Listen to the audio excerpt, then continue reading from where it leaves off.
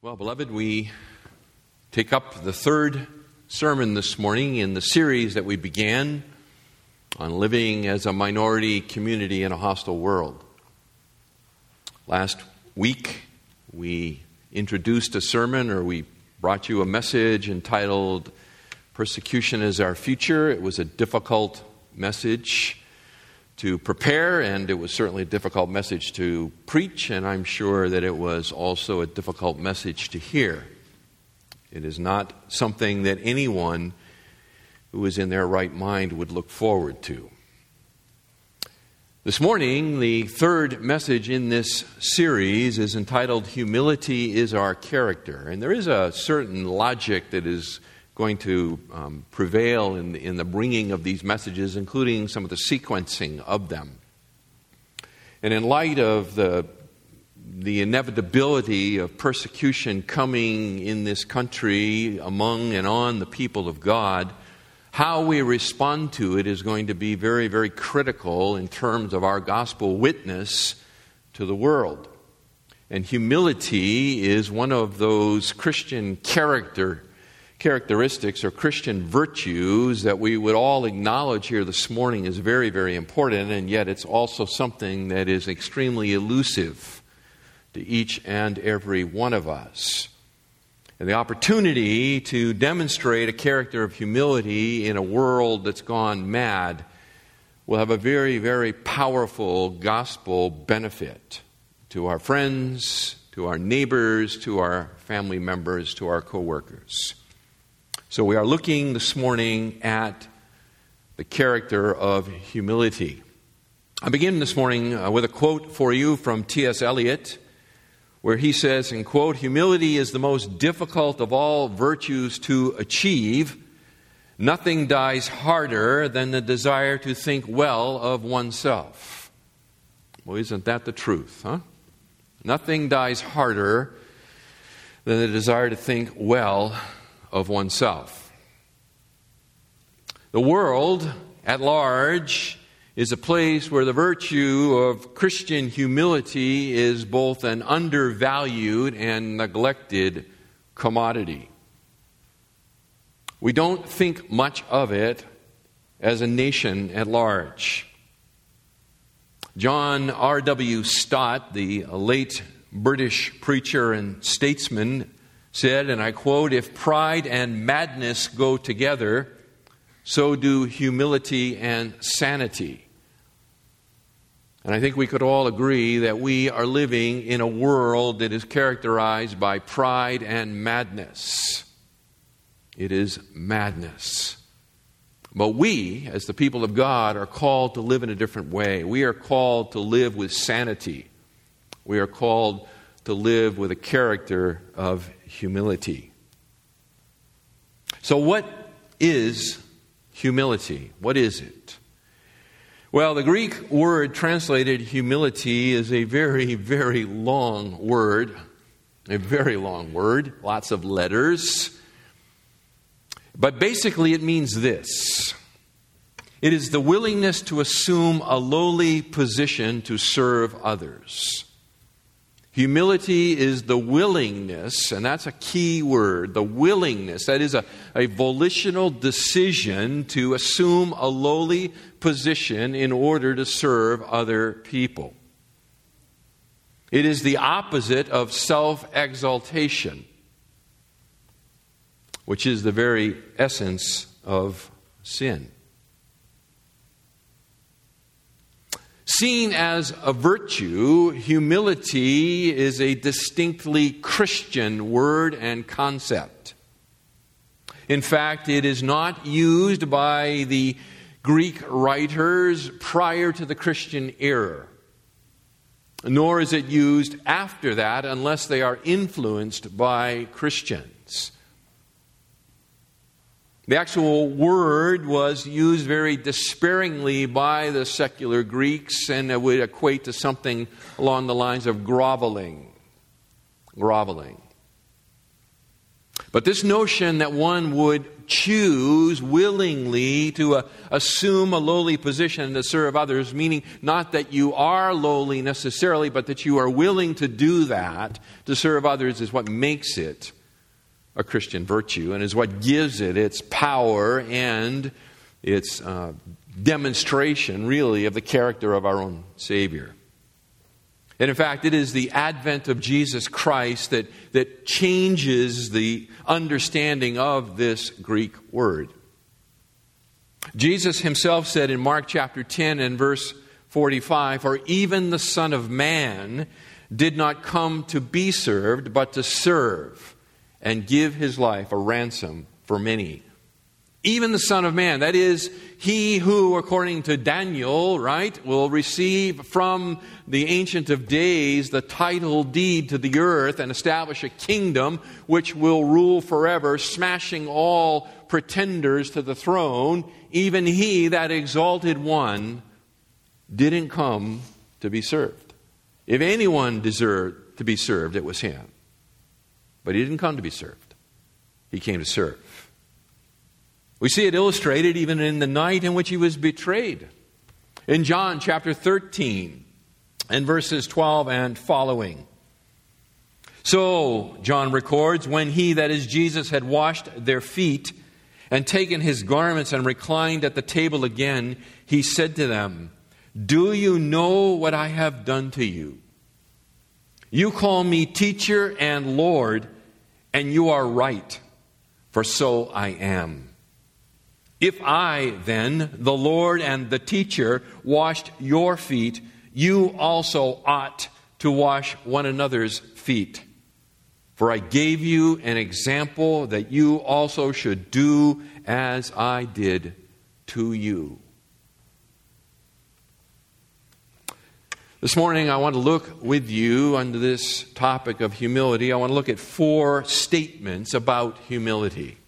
4 statements about humility that explain why it is an indispensable character quality for the follower of Jesus Christ. It is an indispensable character quality. This is not an option that is added on at a higher cost.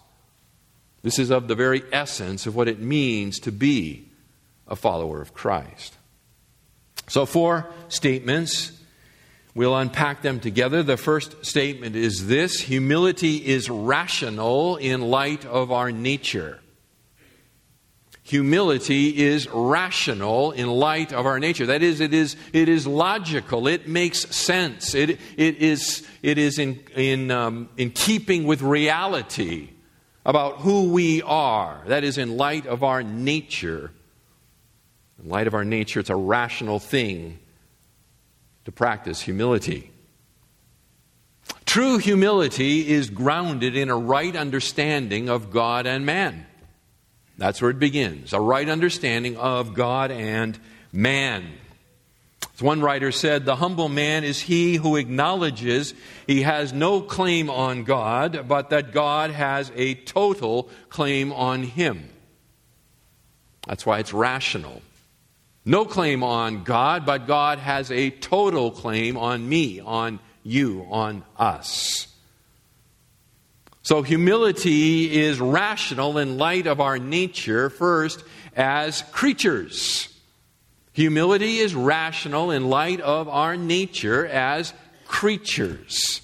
We are creatures. We are created.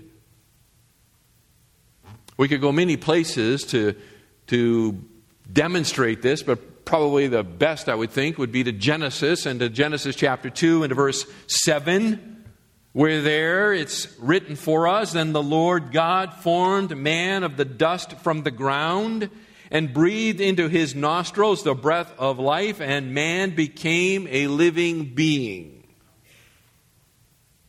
God scooped up some dust of creation, fashioned it into a man, and animated it, granting that first one, Adam, life. And we all descend from his stuff. Later in chapter 3, of course, God says to Adam after the fall that that from dust you have been taken, to dust you shall return, right? If you have stood at the side of a grave, there is no more vivid illustration of the reality that we have been taken from the earth, and to the earth we shall return. Our nature as creatures should humble us. We are finite beings. Finite beings. We are not self-existent. We are not self-sustaining. We are entirely dependent upon God for both our life and the very next breath that we will draw. Every aspect of who we are is dependent upon our Creator. That should rationally produce humility in our hearts and minds. It does for the psalmist. In Psalm chapter 8 and verses 3 and 4, the psalmist writes, "When I consider your heavens, the work of your fingers, the moon and the stars which you have ordained, what is man that you take thought of him, and the Son of Man that you care for him?" You know, when you begin to feel like you're maybe important, kind of big stuff, you know, it's really good to get in the car and to turn and drive away from the city lights. And just keep driving until the buildings start to reduce in height to one story. And then keep driving. Until the buildings are 100 yards between them. A mile between them. 100 miles between them. Big sky country, it's called. I know for most of us, we haven't seen it in a very long time, if at ever. But when you get out there, and then you begin to look up, and you begin to look around, you begin to understand what the psalmist has said. When I look up, when I see the glory just painted across the night sky, when I see the wide open expanse, when I see the massive mountains, what am I? I am nothing. Nothing. Road trips are good for humility. I heard that, Art. So humility is rational in light of our nature as creatures. It's also rational in light of our nature as sinners. So it's not just that we are creatures, that is, that we are not self-existent, we are not self-created, we are not self-sustaining, but it is also rational in light of the fact that we are sinners. Again, the Apostle Paul writes in Romans chapter 3, verse 10, "As it is written, there is none righteous, not even one." Verse 23, "For all have sinned and fall short of the glory of God." That should humble us. That should humble us.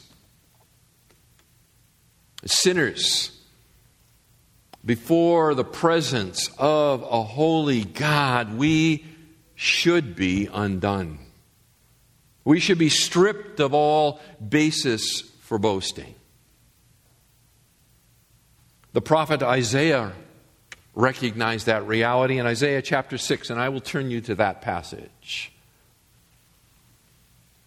Isaiah chapter 6. "In the year of King Uzziah's death, I saw the Lord sitting on a throne, lofty and exalted, with the train of his robe filling the temple. Seraphim stood above him, each having 6 wings. With 2 he covered his face, and with 2 he covered his feet, and with 2 he flew. He covered his face that he might not look on. He covered his feet that they might not touch and defile. And one called out to another and said, Holy, holy, holy is the Lord of hosts. The whole earth is full of His glory. And the foundations of the thresholds trembled at the voice of Him who called out, while the temple was filling with smoke. Then I said, Woe is me, for I am ruined, because I am a man of unclean lips, and I live among a people of unclean lips. For my eyes have seen the King, the Lord of hosts. I am undone to be in the presence of God, to see the glory of God in His perfection. I am undone. As sinners, we have nothing to boast about, nothing to be proud of. And when we rightly view ourselves as sinners, it is helpful in the pursuit of Christian character. Humility is rational. In light of our nature as creatures, it's rational in light of our nature as sinners. It's rational in light of our nature as saints. Creatures, sinners, saints. We are children of God. Is that not true? We are the children of God. If you have placed your faith in Jesus Christ, you are trusting in Him and Him alone as your righteousness. If you have confessed your sin and turned in faith, believing that His death, burial, and resurrection was for you, as a child of God, you have come to understand something. What you've come to understand is that your status, your value, and your purpose in life are all inextricably woven together and bound up in Christ. In Christ. It is the mystery of our spiritual union with Jesus. Our life is now bound up in His. In His. We could say it another way. The Christian knows that he possesses nothing that he has not received. Is nothing but for the grace of God. And apart from Christ can do nothing, right? We have nothing. We are nothing. We can do nothing apart from Christ. Apart from Christ. So even as the very children of God, any boasting that is to be done can be done only in this, right? That God loved us and sent His Son. Humility, my friends, is a very rational thing. That's why we say that humility and sanity go hand in hand. And pride and madness cavort together. Humility is rational in light of our nature. Second statement.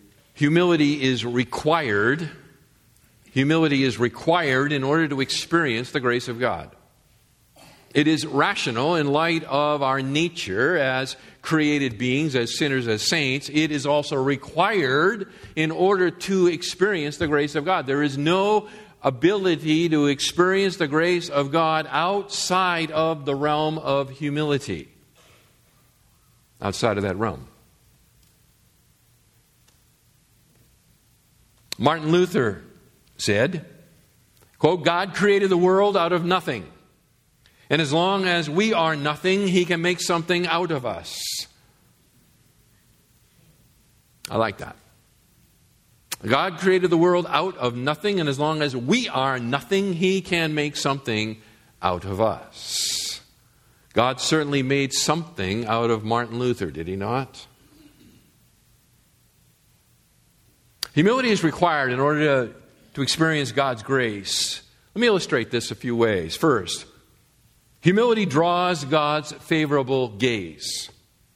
Humility draws God's favorable gaze. So turn to Isaiah 66, so to the end of the book.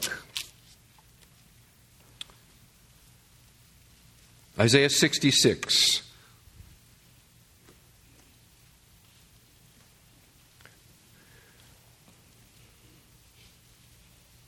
And the second half of verse 2.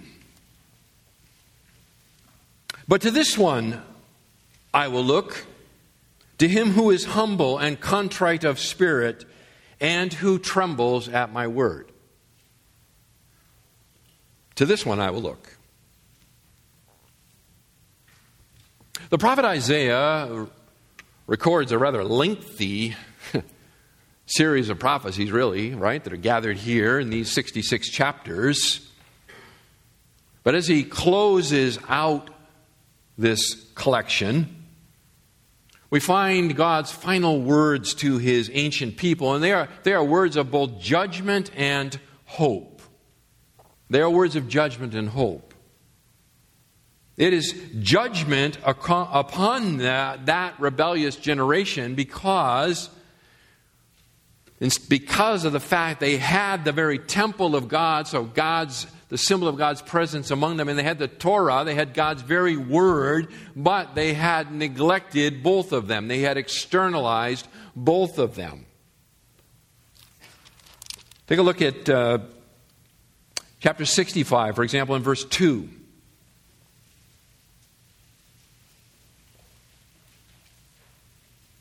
Where he says to them, I have spread out my hands all day long to a rebellious people who walk in the way which is not good, following their own thoughts. I have spread out my hands all day long. He has called, he has pleaded, he has threatened, he has begged nearly for his people to come and to turn back to him. And yet, they want no part of him. They maintain his rituals, but only in externalized form. They read his law, but they pay no attention to it. And so he speaks words of judgment,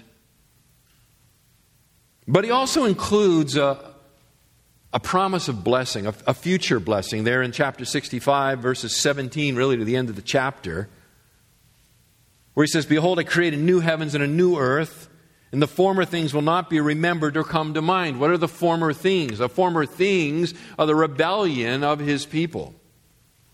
But be glad and rejoice forever in what I create, for behold, I create Jerusalem for rejoicing and her people for gladness.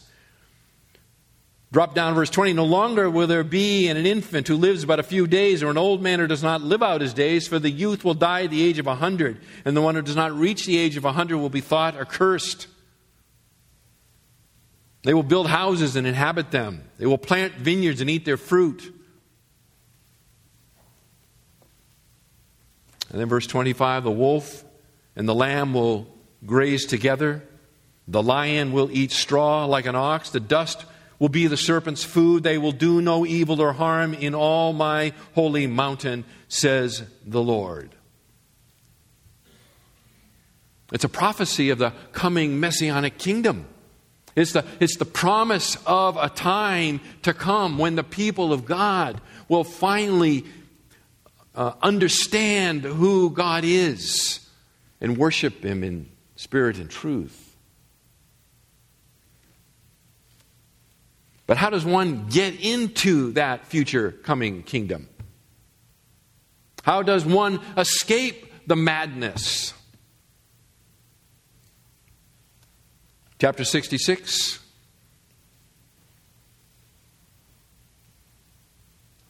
But to this one I will look, to him who is humble and contrite of spirit, and who trembles at my word. Entrance into that future kingdom, that blessed state that has been promised through the prophet, is for those who are characterized by a humility of spirit and a reverence and love for the Word of God. Those are the ones who will find the relief.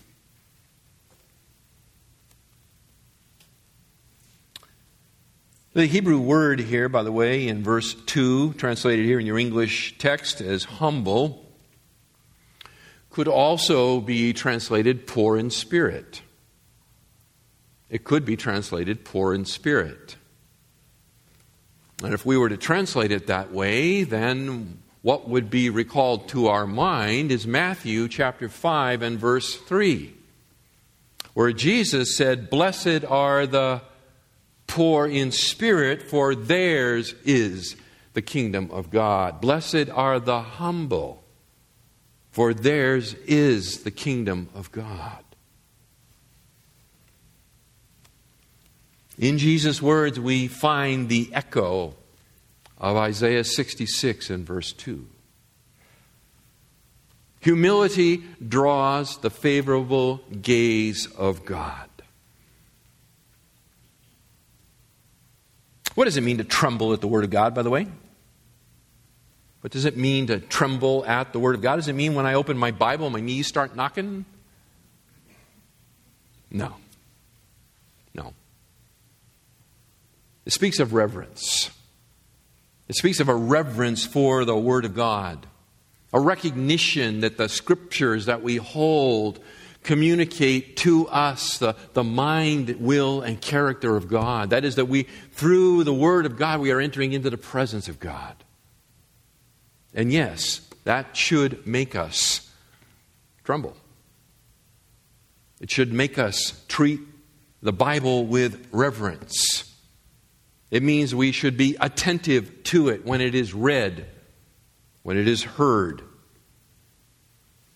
We are to obey the Word of God. Humility draws God's favorable gaze. Secondly, humility brings harmony within the church. Humility brings harmony within the church. This is under the statement that humility is required, right, in order to experience God's grace. Well, what are the grace of God that we experience? Well, one is that it draws God's favorable gaze. Secondly is that it brings harmony within the church. So 1 Peter chapter 5, please. We experience God's grace through humility in the harmony within the church. That is the grace of God.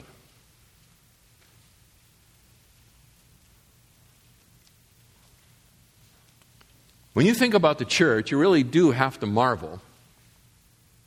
You have to marvel because the Church of Jesus Christ is made up of people drawn from all socioeconomic backgrounds, all ethnicities, all various life experiences, all of the prejudices that we bring into it, all of our personal preferences, all of our aggravating and annoying habits.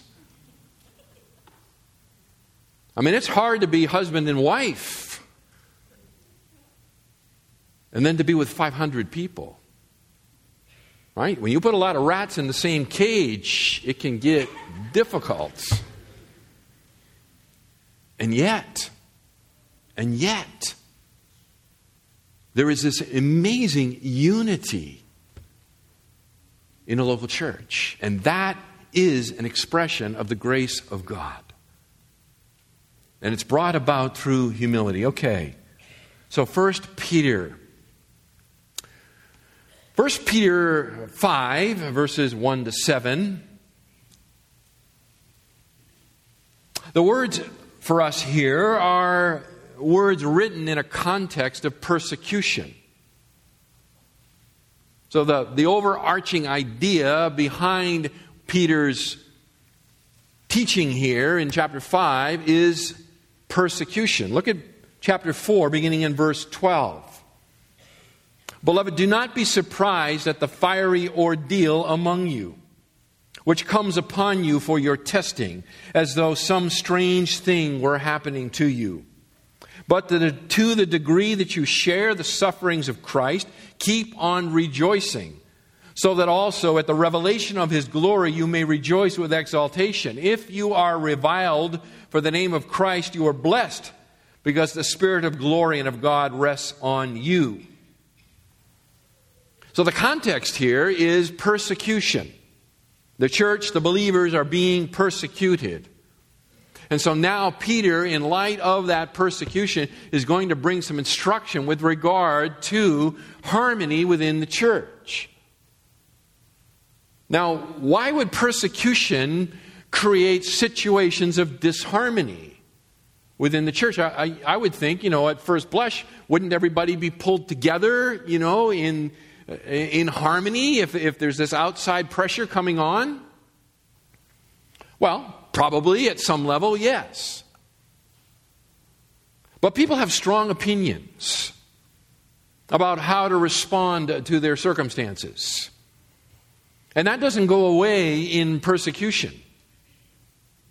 And so some want to do this and others want to do that. And the community that Peter's writing to apparently are not able to live or struggling to live in harmony with each other when all of this persecution is coming down on them from the outside. And specifically, it's an intergenerational problem. Wow, that's new and different.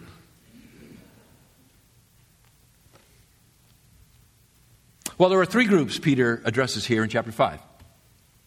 Three groups. The elders of the church, the young, and then the entire congregation. So, here we go. Verse 1, chapter 5. Therefore, I exhort the elders among you as your fellow elder and witness of the sufferings of Christ, and a partaker also of the glory that is to be revealed, shepherd the flock of God among you, exercising oversight, not under compulsion, but voluntarily, according to the will of God, and not for sordid gain, but with eagerness, nor yet as lording it over those allotted to your charge, but proving to be examples to the flock. And when the chief shepherd appears, you will receive the unfading crown of glory. Boil it all down. Elders, be gentle in your shepherding of the people of God, particularly when we are in a time of persecution. Don't be harsh with people. One could only imagine all kinds of scenarios, of course, that might arise in a time of persecution in which the elders might need to be involved and in which they could lose patience with someone who perhaps in the face of persecution, their faith is wilting or faltering. And he says, be gentle. Be gentle with them. He also goes on in verse 5 to speak to the young. You young men, I think young men there stands in for all youth. But in particular, there's something about young men that they need to get over. And what that is themselves. Basically, they need to get over themselves. They need to learn patience. They need to learn humility. They need to learn to respect those who are their elders. And not just in the formal sense, but in the sense of the mature among the people of God. Those who have walked with God for a long time. A long time. You young men, likewise, and I think the likewise, by the way, goes all the way back. I'll just show you this. I think it goes all the way back to chapter 2 and verse 13. It's a continuation that flows through the book. It's the same theme. Chapter 2, verse 13, you see, submit yourself for the Lord's sake to every human institution. He goes on. I think that's what the likewise means. You young men, likewise, that is, submit yourself, just like everybody else is being called to do. Be subject to your elders. Now, I think there, and it could go either way, the word elders is anatherist. That means that it doesn't have the direct object in front of it. It is not the elders. So I think it's a reference to the older members of the congregation. Not everybody agrees with that. Some think it's a continuation of the thought of the prior 4 verses. And it's speaking about the specific men who've been set apart as elders in the congregation. I wouldn't Wouldn't want to argue all afternoon about it. But I think the reference here of the young is young men is speaking about the young within the congregation. I think the subject to your elders is speaking about the older members of the congregation. And basically what he is saying here is, for the young, those that have the vigor of youth, don't use that to thrust aside the maturity of age. Yes, you're faster. Yes, you're stronger. Maybe even your mind is still quicker. But there is much to be gained from someone who has walked with God for a very long time, and you are still a novice. You are a novice. You do not know what it is like to walk with Christ for decades and decades through the difficulties of life. You don't know. So, submit yourself. Humble yourself in the presence of those who have walked with Christ for a long time. By the way, you see the same basic idea expressed by the Apostle Paul in 1 Timothy chapter 5. You can go over there and take a peek at that.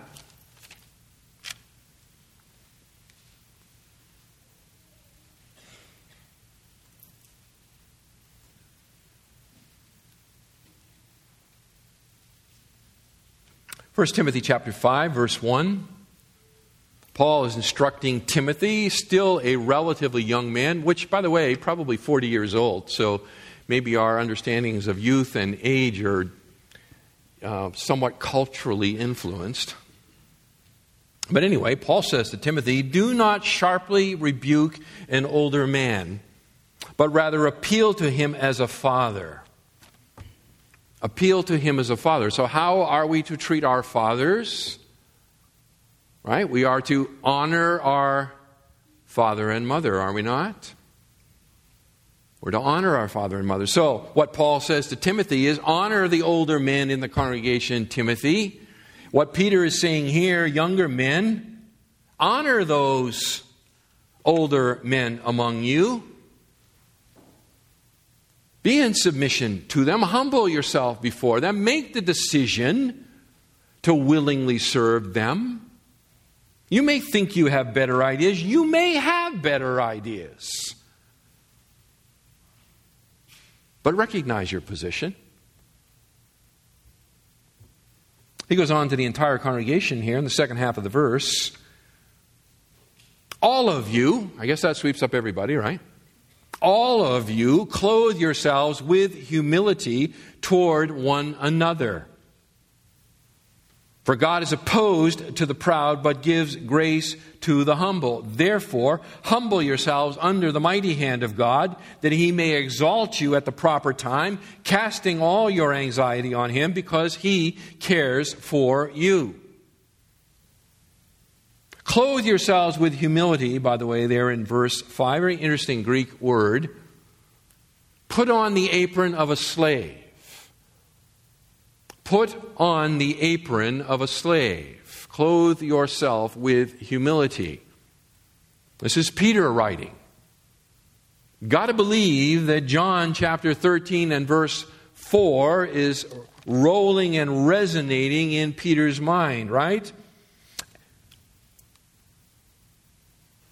It says, Jesus got up from supper and laid aside his garments, and taking a towel, he girded himself. You remember that? And he washed their feet. And when he came to Simon Peter, Peter said, Lord, you shall never wash my feet, right? Why does Peter say that? Because he doesn't want the Lord to take the position of a slave. It upends all of his understandings of power and prerogative and social status and everything else. Of course, Jesus gives them a lesson there that they never ever forget, and I don't believe Peter forgets it. Put on the apron of a slave.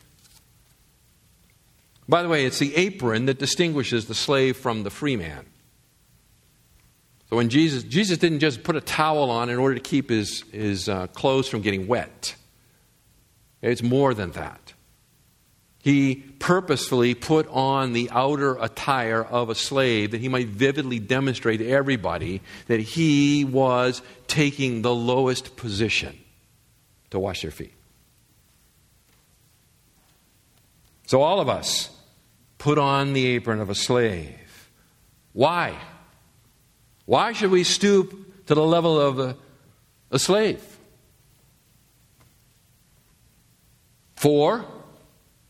Because, verse 5, God is what? Opposed to the proud. Because God is opposed to the proud. That is, that God is actively opposed, not passively opposed. God is actively opposed all the time, regularly. He never takes a break. He doesn't go on vacation. He never sleeps. He never naps. He never looks the other way. He is always actively opposed to the proud. He is opposed to the proud. But He actively bestows His favor, that is His grace, in response to humility.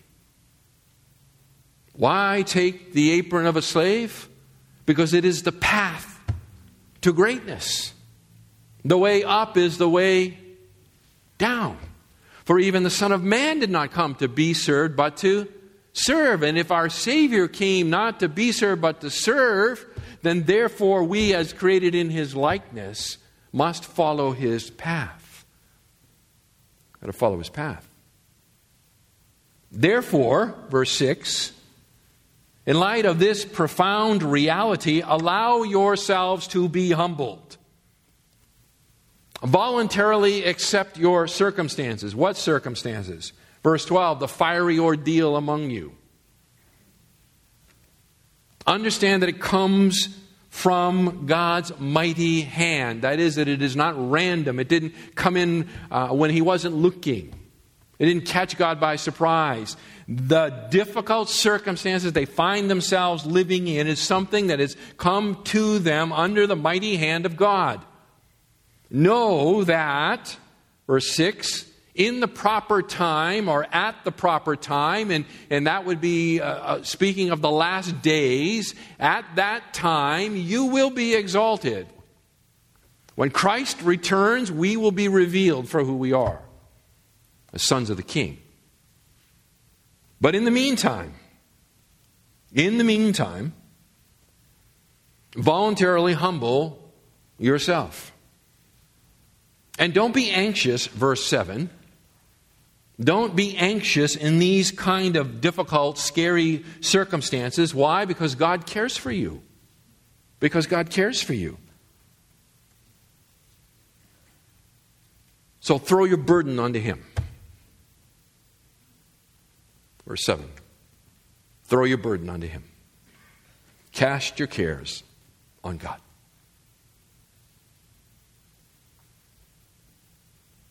Third, humility is required in order to experience God's grace. Third, humility opens us to the Scriptures. Humility opens us to the Scriptures. James chapter 1. Right? It's required in order to experience God's grace. One of the graces of God that is poured out on His people is that the Scripture is opened up to us. That is, we understand it. We get it. It changes us.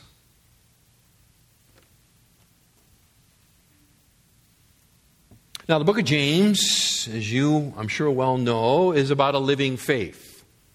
Right? Verse 17, chapter 2.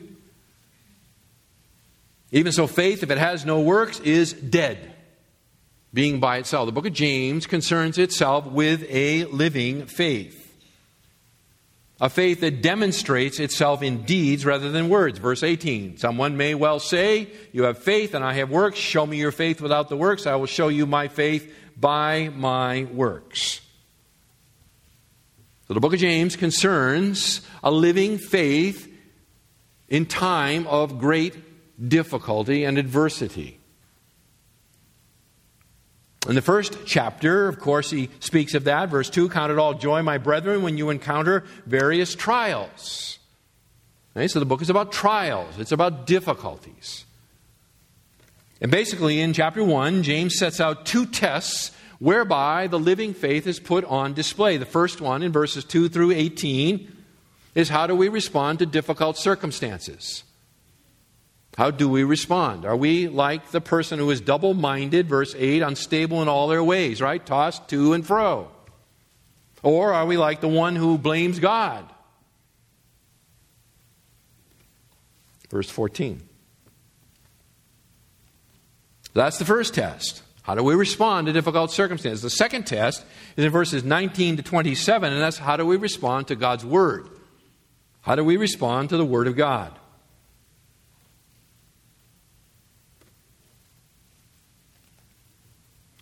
Nestled in this section is verse 21. That's the verse I want to zero in on. Verse 21. Verse 21 is about our proper response to the life-giving Word of God and the necessary conditions in order to receive that life-giving Word in the midst of very, very difficult circumstances. Verse 21, therefore, when we see therefore, we have to ask ourselves, what is it there for? That's right. So it's pointing us backwards. It's looking back actually to verse 20. For the anger of man does not achieve the righteousness of God.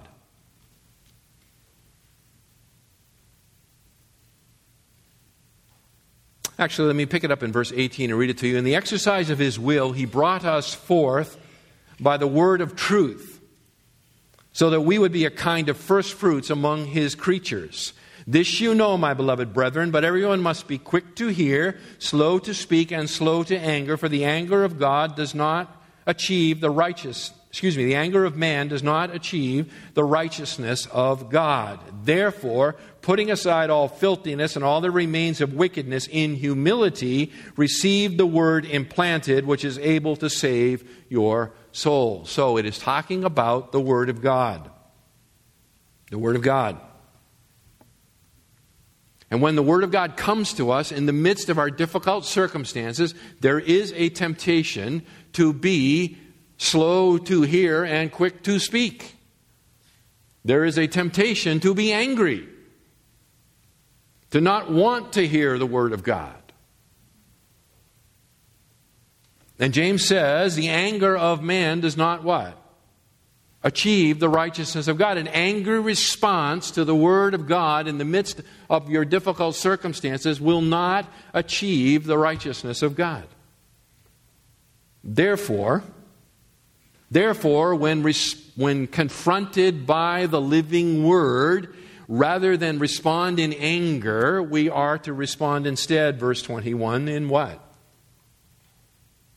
Humility. You see it? We're to respond in humility. Now, James is implying here, when he says, put aside all filthiness and all that remains of wickedness, I think he's implying here that the reason that we don't respond well to the Word of God in the midst of our difficult circumstances is because there is sin that is rooted in our hearts. And we need to deal with it. It may be the sin of disappointment.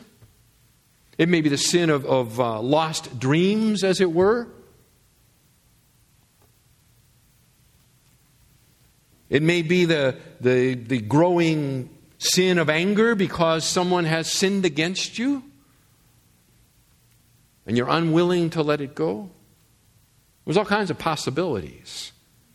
But what James is saying here is, don't respond in anger. It doesn't achieve the righteousness of God. Instead, put off the wickedness and the filthiness of our hearts, and instead, in humility, humble our hearts. Receive the implanted Word. Receive the Word of God, which is able to save your souls. In other words, we've got to repent. We've got to repent of whatever it is that is causing us to be so angry in the midst of our difficult circumstances.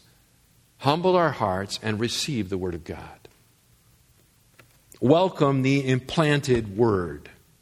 Welcome the implanted word. Beloved, humility and anger are mortal enemies. They are mortal enemies. They will not make nice with each other. Anger feeds on pride like rats feed on garbage. Anger feeds on pride like rats feed on garbage.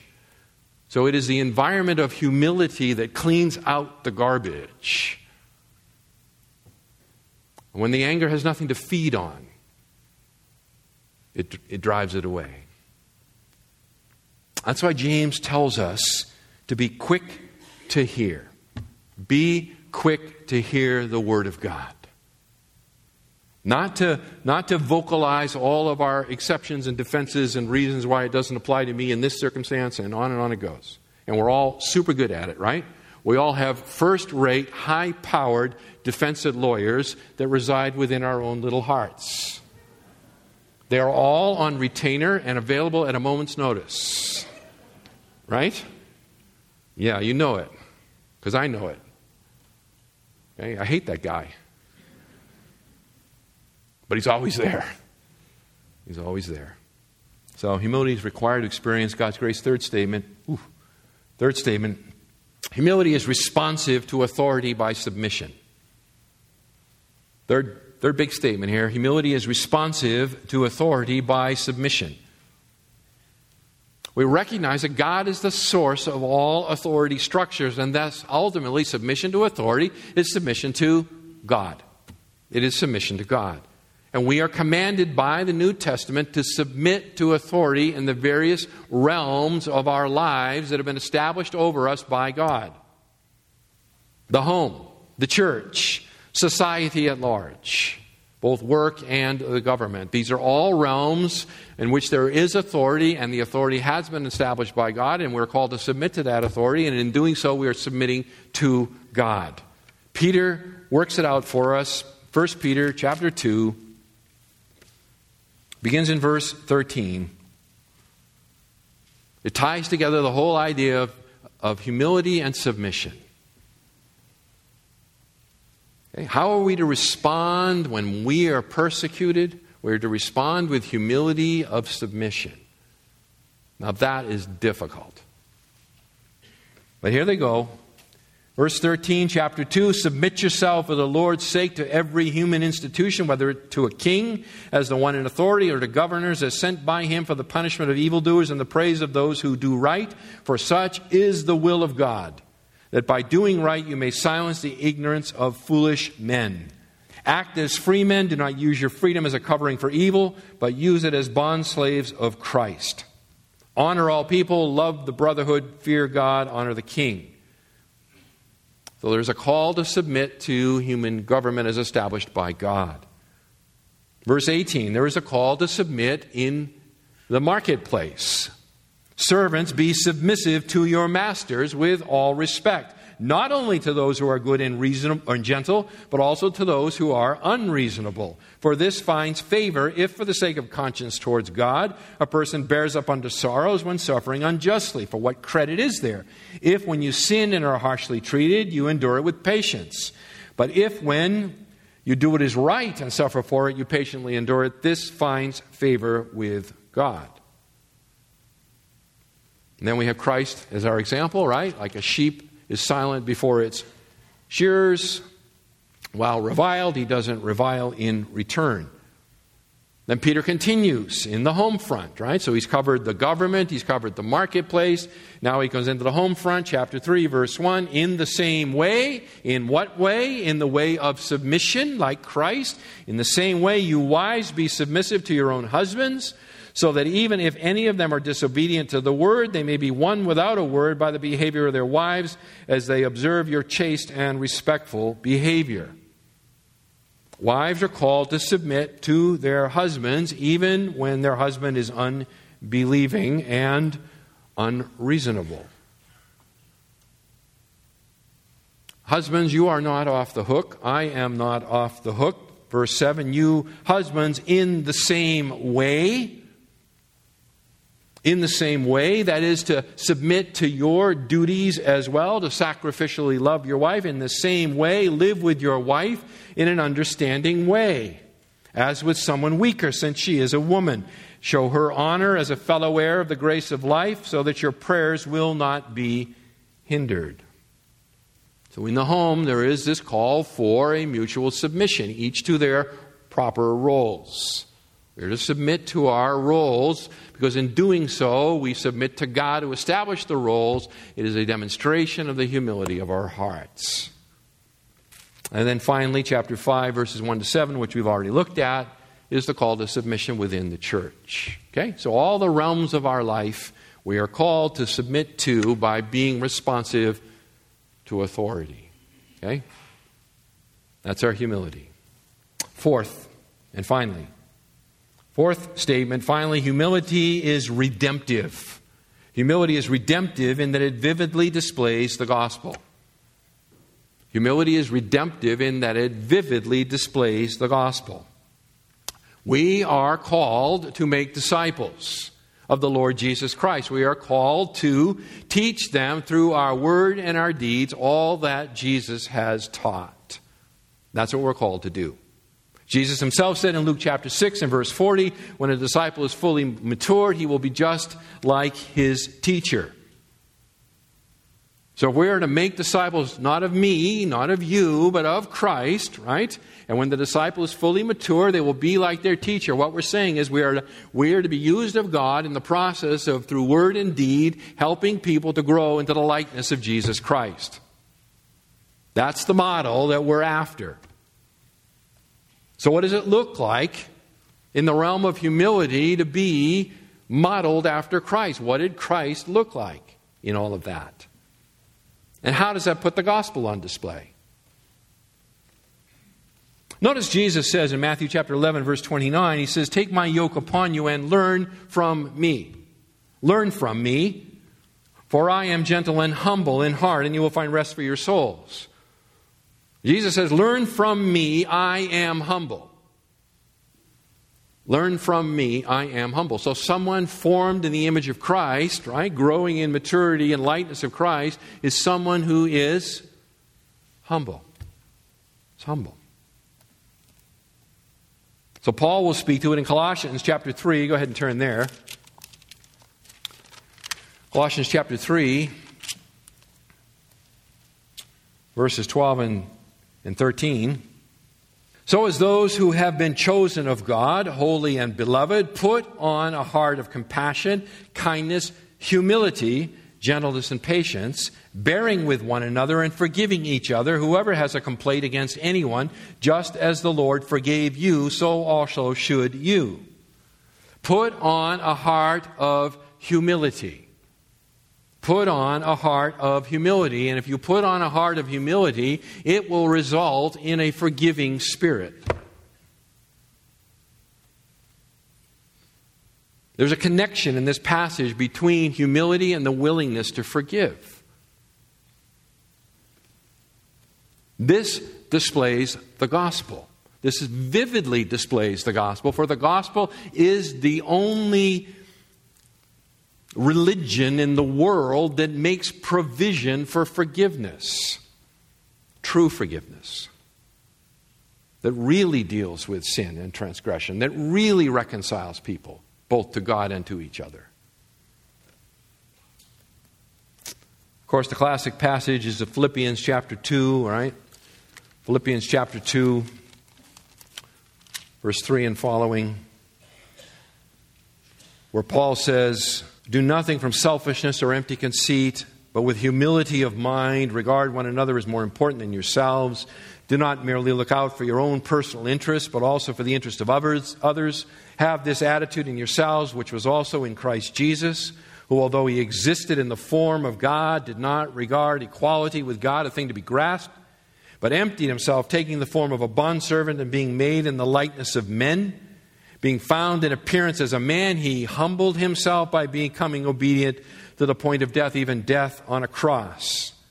For this reason also God highly exalted and bestowed on him the name which is above every name, so that at the name of Jesus every knee will bow, of those who are in heaven and on earth and under the earth, and every tongue shall confess that Jesus Christ is Lord, to the glory of God the Father. The path of exaltation of Christ is the path of humility. That is the gospel message.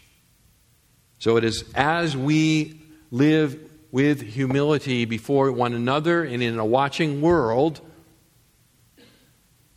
that the gospel is put on display. Beloved, we are aliens and strangers in this world. And this world is hostile. And it is growing more hostile day by day as pride takes an ever-increasing toll on the sanity of man. It's going to get worse, not better. But we are different. We are different. And we're called to live differently. We're called to live with an ethic and a character that is so out of step with the world around us, it is crazy. And I know it's a struggle. I know again, back to that inner defense lawyer, asserting I've got my rights. I know. I get it. But we're being called upon to emulate our Savior. And that can only come about as the Spirit of God works within us. May He do His glorious work, huh? Let's pray. Father,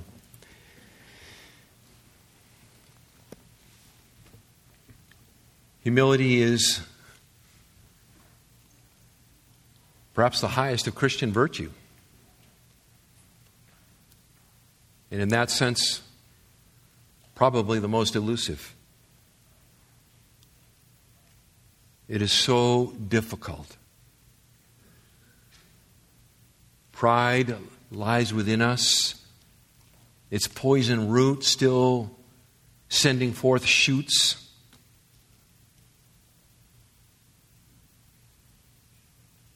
It takes work. It takes effort. It takes a willingness, Father. Your Spirit wants these things of us. He will empower us if we will but cooperate. Father, help us to really prize humility. Not that we would get a prize for humility, but that we would see it as the great virtue that it is. The embodiment of our own Savior. The source really of His very mission to seek and to save the lost. A willingness to trust You. That if He humbled Himself and came and lived and died for us, that He would be exalted back to Your right hand and that He would see the fruit of His labor in a bride that He has redeemed. Father, help us to have that kind of thinking that would transcend the here and now. Continue the good work You've begun in us, Lord. Help us. We ask for Jesus' sake. Amen.